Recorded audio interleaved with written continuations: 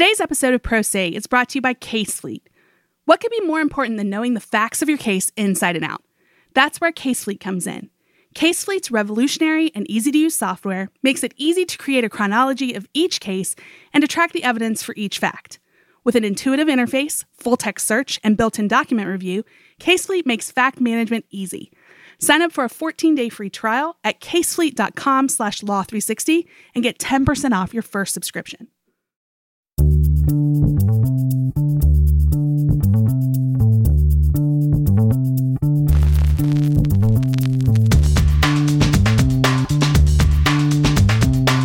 Welcome to Pro Se, Law 360's weekly podcast. I'm your host, Amber McKinney, and I'm here with my co-hosts, Bill Donahue. Hello. And Alex Lawson. Hi, everyone. I thought it would be good to maybe get a vibe check on the Pro Se team vaccine situation. This is obviously... This is a HIPAA violation. Okay. All right. I'm out. It's only a violation if we don't want to volunteer, and I always forget about that stuff. I'm very proud of my fully vaccinated status, so happy to say that. Yeah, I got the jab at Javits Center. It was pretty dystopian. Just people trudging through a convention center filled with like soldiers giving needles to people. Loudspeaker coming over being like, "We will beat this pandemic together." So Bill, you got the J&J, right? I sure did. The J&J at Javits. The old one-hitter quitter. Sure. The one and done. I'm half vaxxed. I think I'm the only one on the team who's not fully vaxxed. I got the first dose of Pfizer last Sunday, also at the Javits Center. I had a different experience, kind of. It was I happened to go on Easter Sunday, which may have like slowed down the foot traffic a little bit, but it kind of just had the feel of like a high school graduation a little bit. Sure. All lined up and marching through. Yeah. And like a huge space. Anybody who's in New York knows about the Javits Center. And it's just like this sort of like cavernous convention center. It was good though. I was in and out of there in like 20 minutes. It was great. You're graduating from the pandemic. Yes. Yeah. Both in feel and in theme. Yes. It's also really interesting that I had Moderna, so we've covered all the major vaccine groups. Oh, this is great. Yeah, we've got one of each, really representative here. Happy there's so many to choose from that we could all get the vaccination this fast. Good stuff. Yeah. Hopefully this means, guys, I get to see you in person soon. Yes. We're all banking on that. We have a really good show. We clearly put in the legwork to plan today's show. Bill is going to talk to us about a huge copyright case, and I'm talking about a trade case. So clearly, the legwork has been put in to prepare the show here. We're doing us today. We're playing the hits. We're staying true to ourselves. We're doing us. We really are playing the hits because you guys are each covering your own beats, which will be good conversations. But I'm going to do a classic Pro Se move. And hey, guys, want to talk about some COVID lawsuits? Absolutely. Great. We've been vaccinated, but it's still going on, of course. And there's always interesting legal news that bubbles up. And so I think it's always good to check in intermittently. What do we have this week? Yeah, there's two that are interesting. You know, we're at a point in this pandemic where we feel like we've seen it all with lawsuits, but there's still bubbles and wrinkles coming up that are unique. So the first one I want to go through is an owner of a Marriott hotel sued its insurance broker for malpractice because it didn't include enough communicable disease coverage in an insurance policy. This is a spin because, we're used to seeing like a company... like a hotel or whatever, suing their insurance company saying that some part of their policy should cover pandemic losses. Right. But here, it's a little different. They're suing specifically because they don't have this kind of coverage. So that's a new wrinkle. Yeah, it's a different sort of tactic. If you think you can't win quite on the whether or not you're covered, you can sue your broker and say like, hey, why wasn't this more explicitly covered? Which is obviously an interesting wrinkle. What you want to lay it out for us a little more fully? Here. Yeah, so this one's, there's a company called Provost Associates. They negotiated the insurance for a Marriott hotel in Spartanburg, South Carolina. The Marriott said that in its 2019 policy, which actually had a runtime of through March 2020, that they had robust communicable disease coverage.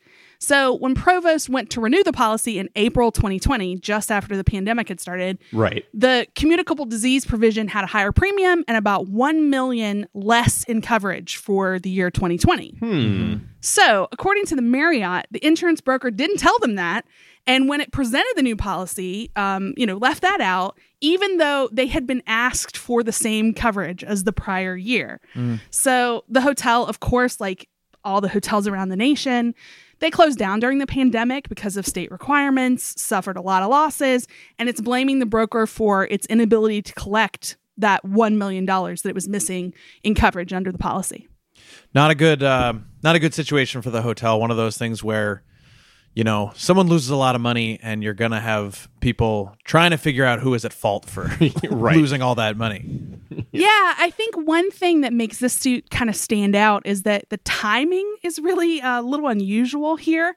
The new policy was secured after the pandemic had begun. Yeah. It was still early days, but here's what the owner of the Marriott said.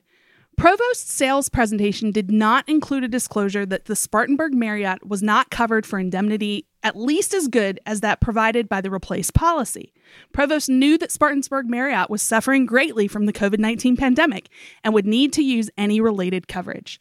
So basically they're saying, like, not only did you not disclose to us that we had less coverage than before when we thought we had the same, you should have known because the pandemic had already started in earnest at that point. Things were starting to shut down. So this was a clear lapse, they argue. So we're going to obviously be watching this case and see how it progresses. It does, I have to say, face a bit of a tough road ahead because over the past month, 2 insurance brokers have escaped suits against them over pandemic coverage. One happened in California. A federal judge there ruled that a broker didn't have a duty to warn a hair salon of unforeseen risks like the pandemic. And then in West Virginia, a judge said that another broker had not misrepresented a policy to a bridal shop there. So we'll see how this goes. I'd be interested to know if those cases have the factual wrinkle that we see here, that this started after that's a good the point. pandemic started.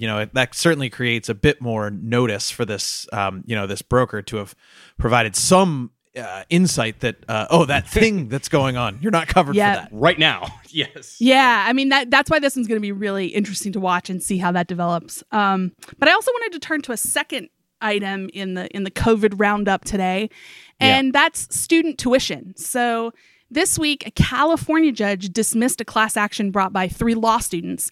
They were demanding that Santa Clara University reimburse tuition and fees after their classes had moved online because of the pandemic.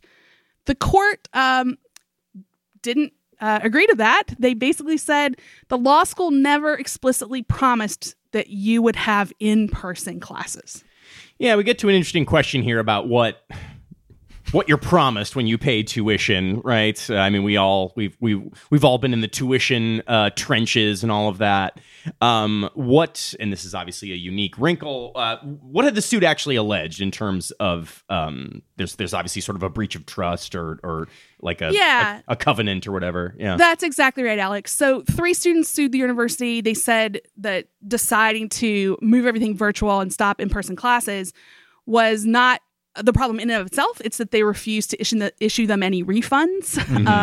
They said that amounted to unfair competition, a breach of an implied in fact contract, and unjust enrichment. So the students basically say the university advertised a certain type of campus life that, through course materials, student bulletins, and even its website, everything obviously in those ways is depicted as in person. So when things went virtual, the students basically say they didn't get what they paid for. Look, hearing this, I think I have a lawsuit. Maybe the statute of limitations has expired against Fordham University about the food. The food was so bad, guys. It's not what I thought I was paying for. But okay, so I mean, what's the upshot here? I mean, can you? I assume there's a limit to which you can.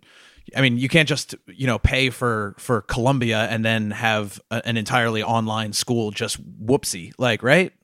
Yeah, this was an interesting ruling. So Judge Lucy Coe issued it this Monday, and she said that at most Santa Clara University made general promises. So they might have created some expectations that class would be in person, but it wasn't enough to find that the university breached an implied contract that has, a higher bar to reach it than just a course catalog.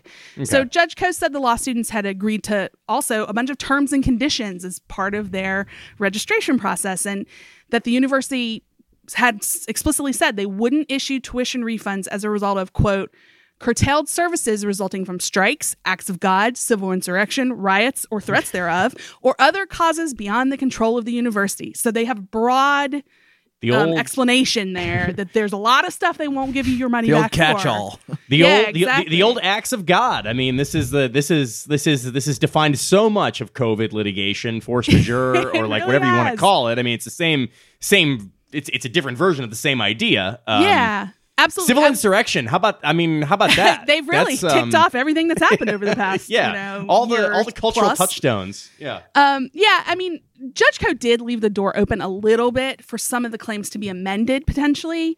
But it was certainly a blow to the students in this case. And there's other suits like this bubbling out there. So it's interesting to see how each of them are panning out. It's sort of been a mixed bag about what we've seen so far. We're still waiting to see what happens in cases against some heavy hitter schools like Harvard and Dartmouth.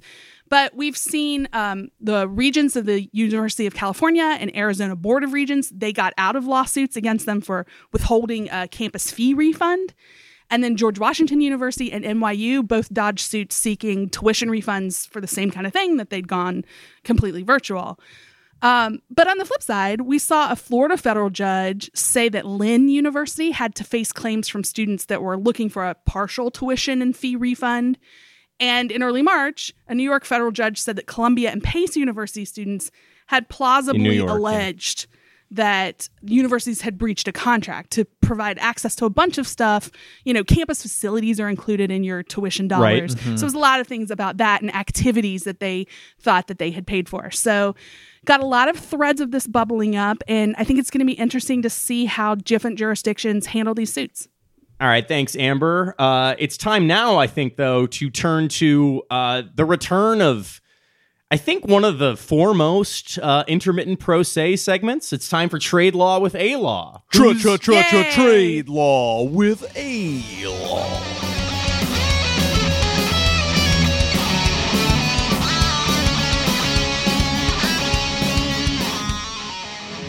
Thank you. That's great. I wanted to talk a little bit about here today on Trade Law with A-Law. We're going to talk about the national security tariffs that were imposed by former President Donald Trump 3 years ago. And there have been a lot of legal challenges that came in the wake of those tariffs. And they've begun. There is a growing sort of case law around these suits now, including a case that was just decided on Monday that I think clarifies where the courts stand on using tariffs this way. And it's basically that the president has, of course, wide latitude to impose trade restrictions based on national security concerns, but the courts are drawing sort of certain lines around them. So there are some fascinating wrinkles to sort of tease out here. So, Alex, I don't want to in any way, say that I'm not following your beat, which can be very interesting. But, oh, man, there have been so many tariffs. Lots of tariffs. I don't know which ones you're talking about. Yeah, that's a good place to start, just because there were the Trump era was kind of replete with tariffs. We are talking today about the 25% tariff on steel and a 10% tariff on aluminum that Trump put in place in 2018. And he did that using what was at the time a pretty obscure, like Cold War era statute that allows the president to restrict trade based on national security concerns.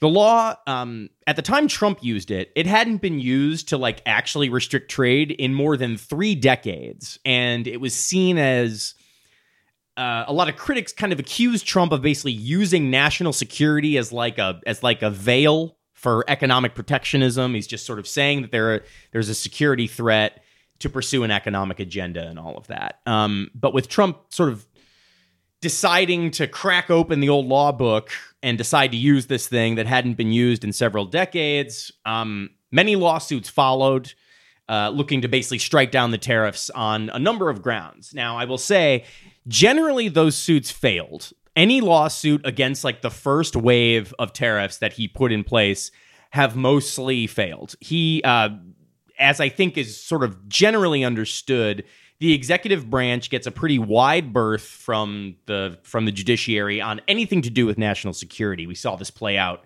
in the travel ban cases and any number of other contexts. And this law in particular gives the president very expansive power. It's the law, by the way, is known as Section 232. There was a suit that challenged the law itself as being unconstitutional. It was like they said it was an unconstitutional delegation of congressional authority to the executive branch. That failed. There were a number of challenges to the tariffs themselves as violating administrative law and constitutional due process allegations. All of those failed. So that is sort of like the baseline of the litigation as it stands today. But now, unlike Amber, I closely track all of your work. Thank you. So far as I understand from reading some of this stuff, it seems like these cases generally fail, but in one way they sort of hemmed in the way that you can use these, right? Yeah. And this is a very interesting dynamic, interesting to me anyway, and certainly for trade attorneys, across this sort of patchwork of cases that has been filed. The courts have sent a pretty clear message, and that is while Section 232 gives the president a lot of power to restrict trade, it's not an indefinite authority. There's a couple of decisions now, including the one we will talk about momentarily, that basically say once you set the tariffs, once you put these restrictions in place, that's basically it. You can't decide to expand them or raise them months or even years down the road, citing the same security threat. This all kind of bubbled up in the case we're going to talk about right now. It was decided on Monday at the Court of International Trade. And a thing to know here is that nearly 2 years after Trump put the initial round of tariffs in place, he expanded them to cover, they initially just covered raw steel and aluminum. So like raw steel, sheets of steel and all that. He expanded them to cover finished products like nails, fasteners, staples.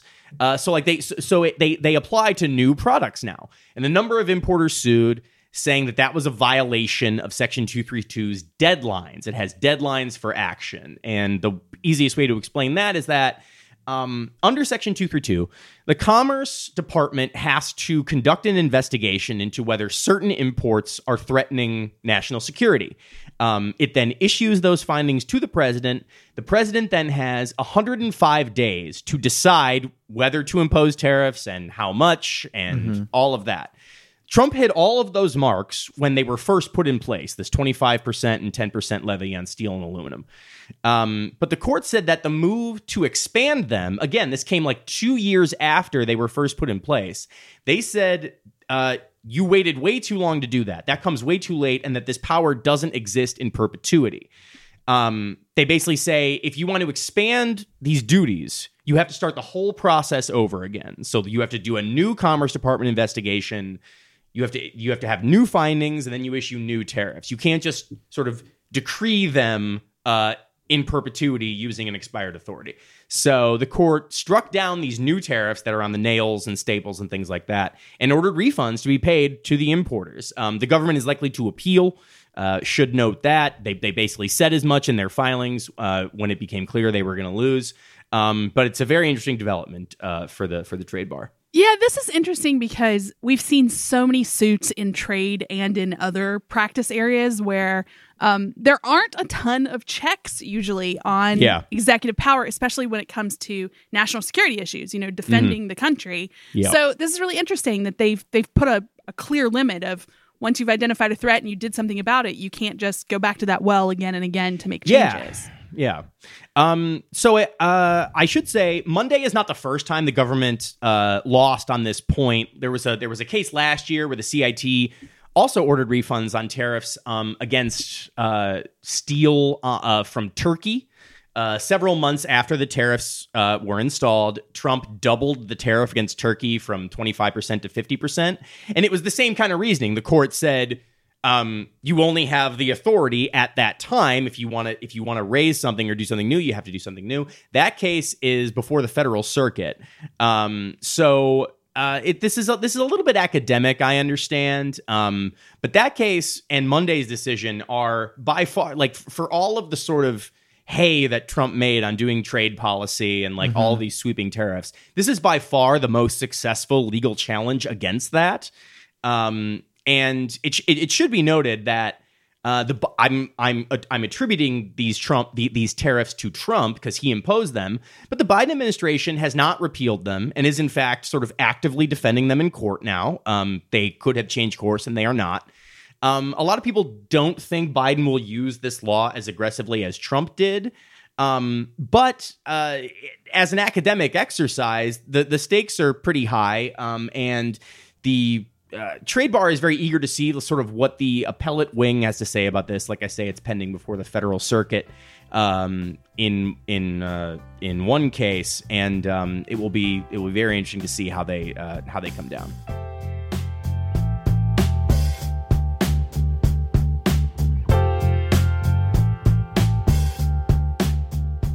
Again, this week's Pro Se is sponsored by CaseFleet.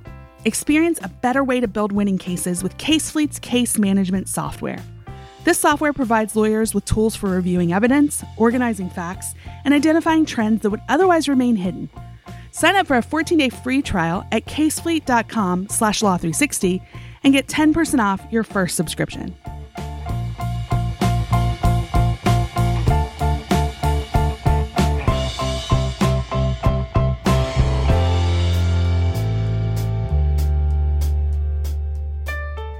For our main story this week, we are going to talk about the Supreme Court's ruling on Monday in Google v. Oracle.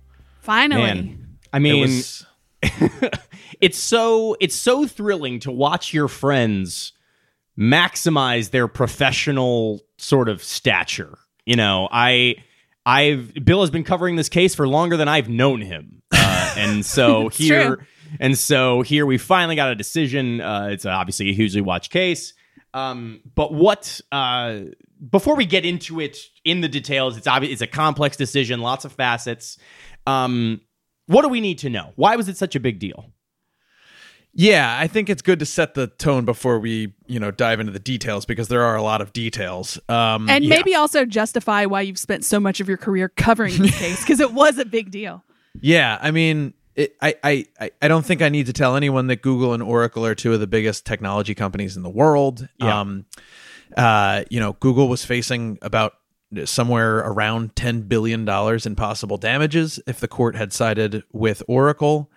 And, they were fighting over a very, important fundamental issue for the software industry, which was the extent to which individual companies can control these very important little building block aspects of the way that software works and the way that software works together.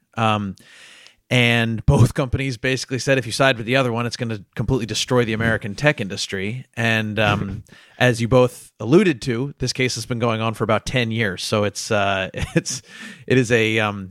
big in all regards. I was trying to explain this. I went on our other show, The Term, earlier today to talk about it. And I was trying to explain to them. And, it's like, there are substantively complicated cases, there are technologically complicated cases, there are procedurally complicated cases. This is all three, just sort of jammed together into one big, and it's been going on for 10 years. So let's get into it. Not to put you too on the spot with that setup, that every aspect of this is complicated, but I think we need the backstory. I mean, I know you can't condense 10 years of litigation into 2 minutes, but give us what you got. Sure you can. I mean, what are you talking about? I mean, I can try. This guy's been podcasting for like 4 years now. He knows what's going on. So Oracle sued back in 2010. They sued Google, and they claimed that that Google had infringed their copyrights by copying, when they built the Android smartphone platform, which is one of the biggest, that Right. and Apple are the two big ones. Oracle claimed that Google copied something like 11,000 lines of code from Oracle's proprietary, they're called application programming interfaces. We'll call them APIs from here on out. Okay. The lawsuit was filed shortly after Oracle bought up Sun Microsystems, which is a name some people will probably remember. They created the very popular Java software language in the 1990s. Now, Java itself is open source. It's free for everyone to use. It's just a language. But Oracle sells access to these proprietary APIs, which are pre-written chunks of Java code that make it easier to write many common functions and make it easier for everyone to sort of be working in the same framework when they work in Java. So when Google was designing a software platform for Android for this new thing that they were building in the 2000s, they created their own library of similar APIs for their platform, but they chose, crucially, to copy a small portion of Oracle's when they did so. And they did this to allow for software programmers who are fluent in Java to be able to sort of easily write in the new system and make their new system more compatible with Java, and to enhance the interoperability of their system with sort of the existing landscape that was out there, much of which was written in Java. Such a perfect storm of sort of contemporary IP litigation where you have this emergent technology that everybody's obviously racing to get ahead of. There are certain sort of building block elements to creating software this way, and obviously there was a lot of contentious litigation that sprung from it. Let's get into like the actual legal dispute that bubbled up. Yeah, it's funny you put it that way. I mean, I hadn't really thought about it, but I mean, this case started so long ago that it started right when all the patent stuff between Samsung and Apple was That's what I kicking thought off of, as well.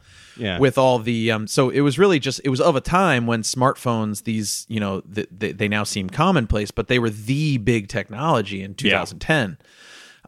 But okay, so I think we can get into what both sides are arguing, but clearly Oracle was arguing that these little bits of code that Google had taken, that was copyrighted and Google wasn't allowed to take it. That's how copyrights work. Yeah, right. So I think it's more interesting probably to talk about what Google thought, what Google argued for why they were allowed to do this, because we should say Google was just straight up, we took this. We believe that we are allowed to take this. Their first argument is more sweeping, more, sort of black and white.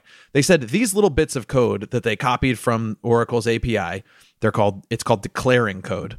It's so basic and foundational that it's not protected by copyright, that it's just not something that you're allowed to claim a copyright to. So why couldn't we reuse it? That's what we did, and we're allowed to do it. Yep.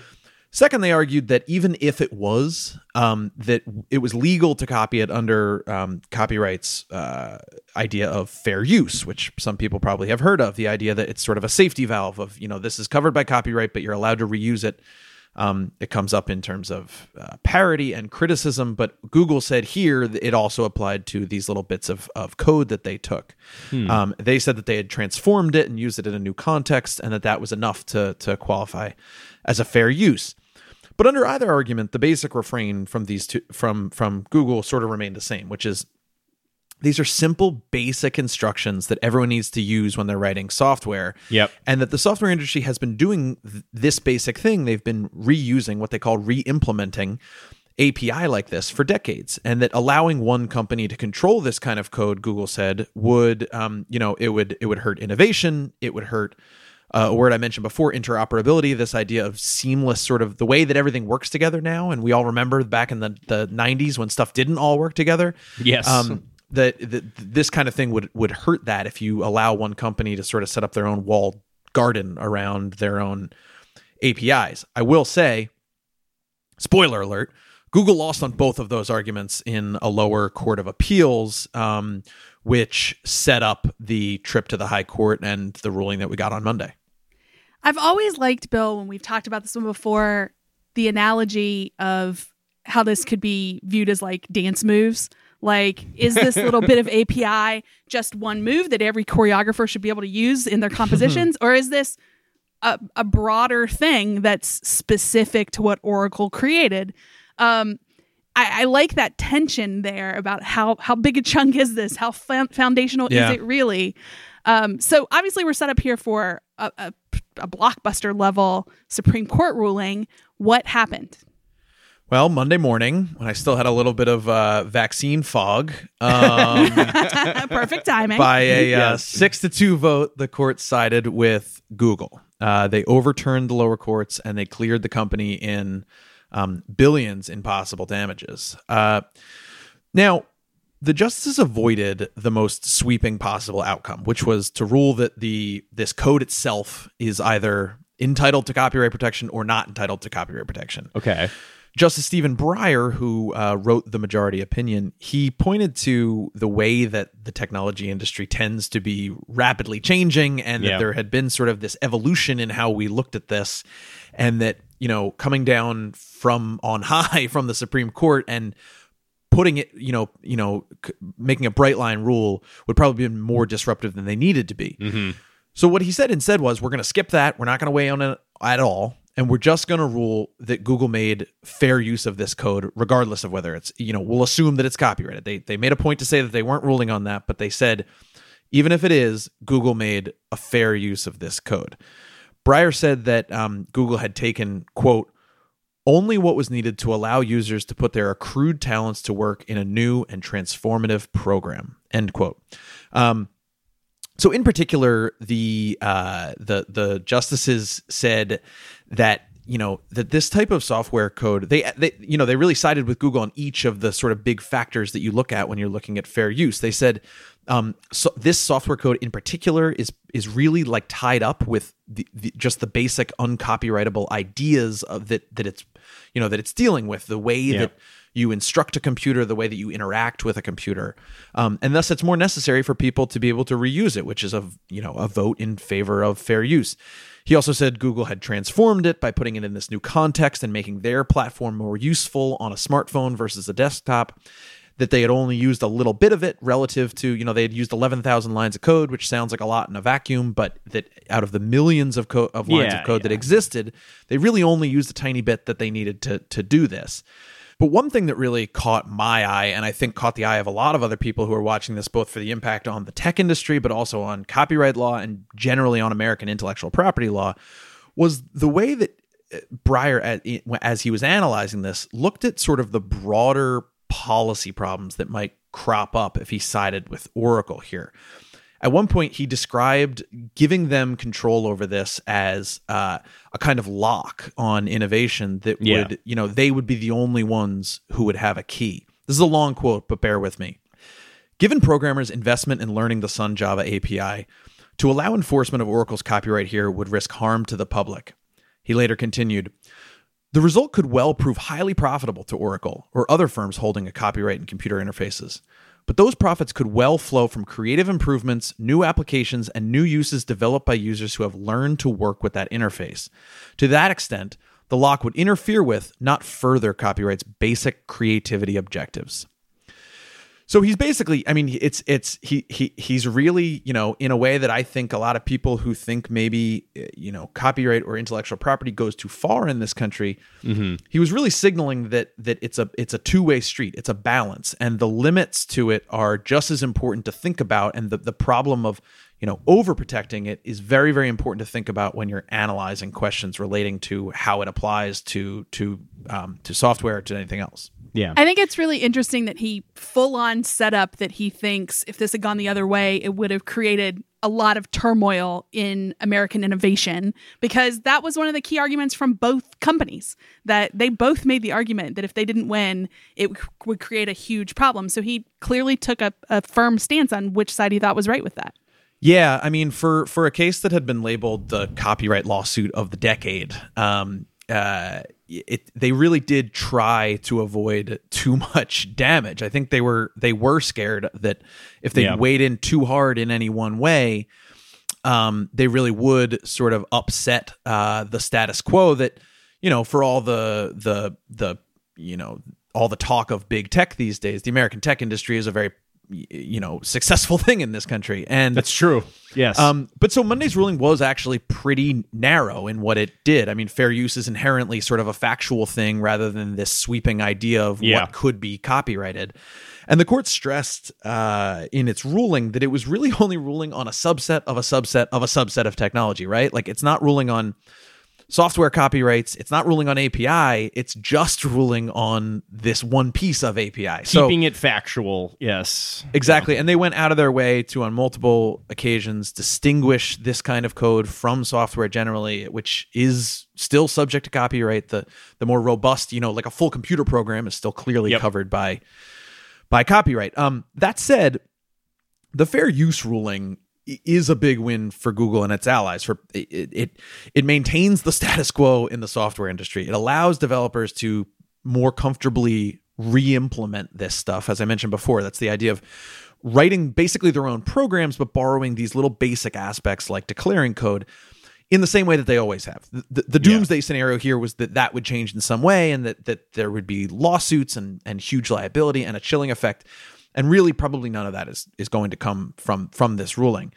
I think the most interesting and probably the most concrete upshot might be for copyright and for fair use generally beyond the context of software.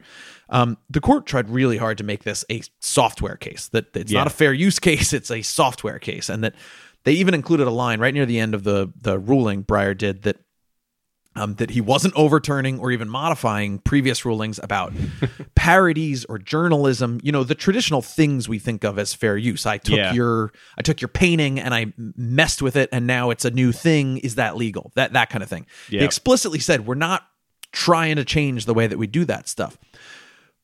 But they might have, is the thing. I mean, it's, they try to I hem swear this to God, stuff. we're not doing this. They try to hem this stuff in, and but there's no way to look at this in any other way as other than being pretty broadly pro fair use. In particular, it was a pretty expansive reading of what constitutes a so-called transformative use, which is one of the key questions here. Yep.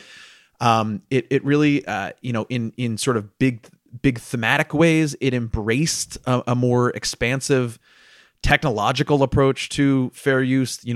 Fair use is what allowed for Google image search. It's what allowed for Google Books. All sorts of things where whole works are being used again in a commercial setting, but the context is so different that it counts as this new transformation.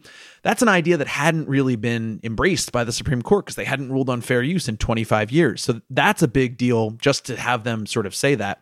Mm-hmm. And I think, even more importantly, is that stuff I was talking about before about this idea of broader public harm and public benefits that come from enforcing copyrights and how that needs to get factored into this analysis. You look at both of those things and, they tried their hardest to make this a very sort of narrow ruling. But if I'm an attorney looking at that, or I'm a judge looking at how to work with this new ruling onto how do I work that into the case law, I think there's a lot of new arguments for someone who wants to, someone who's been accused of using a copyrighted work and wants to say, hey, this is a fair use. There's a lot more, I think, wiggle room than there was last week. So, Bill, I have one final question for you about this case. Are you ready to spend the next 10 years of your journalism career writing about how it's applied to other cases in the future? I think I gotta get a new beat. I don't know. This was sort of wrapped up in it. But yeah, it was a big one. It's good to have it done. I mean, there's going to be more follow up, but it does feel like an end of a chapter. So.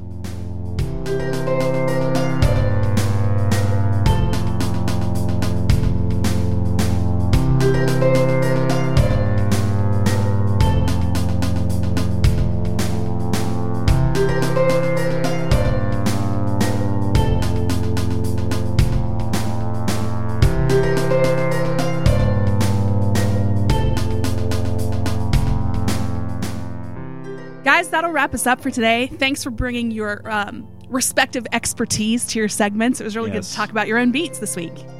Yeah, it was good. It's good to stay in your lane and create content out of it. It's great. Yeah, Always Got to share that Always knowledge. happy to talk about copyright law, guys. Yes.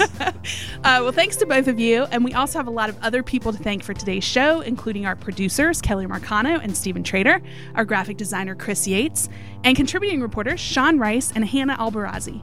Music for our show comes from Silent Partner and Kelly Marcano. And if you like Pro Se, leave us a written review on your favorite podcast platform so other people can find us. If you want to read more about anything we've talked about, head on over to our website. That's law360.com/podcast. Thanks, and see you back here next week.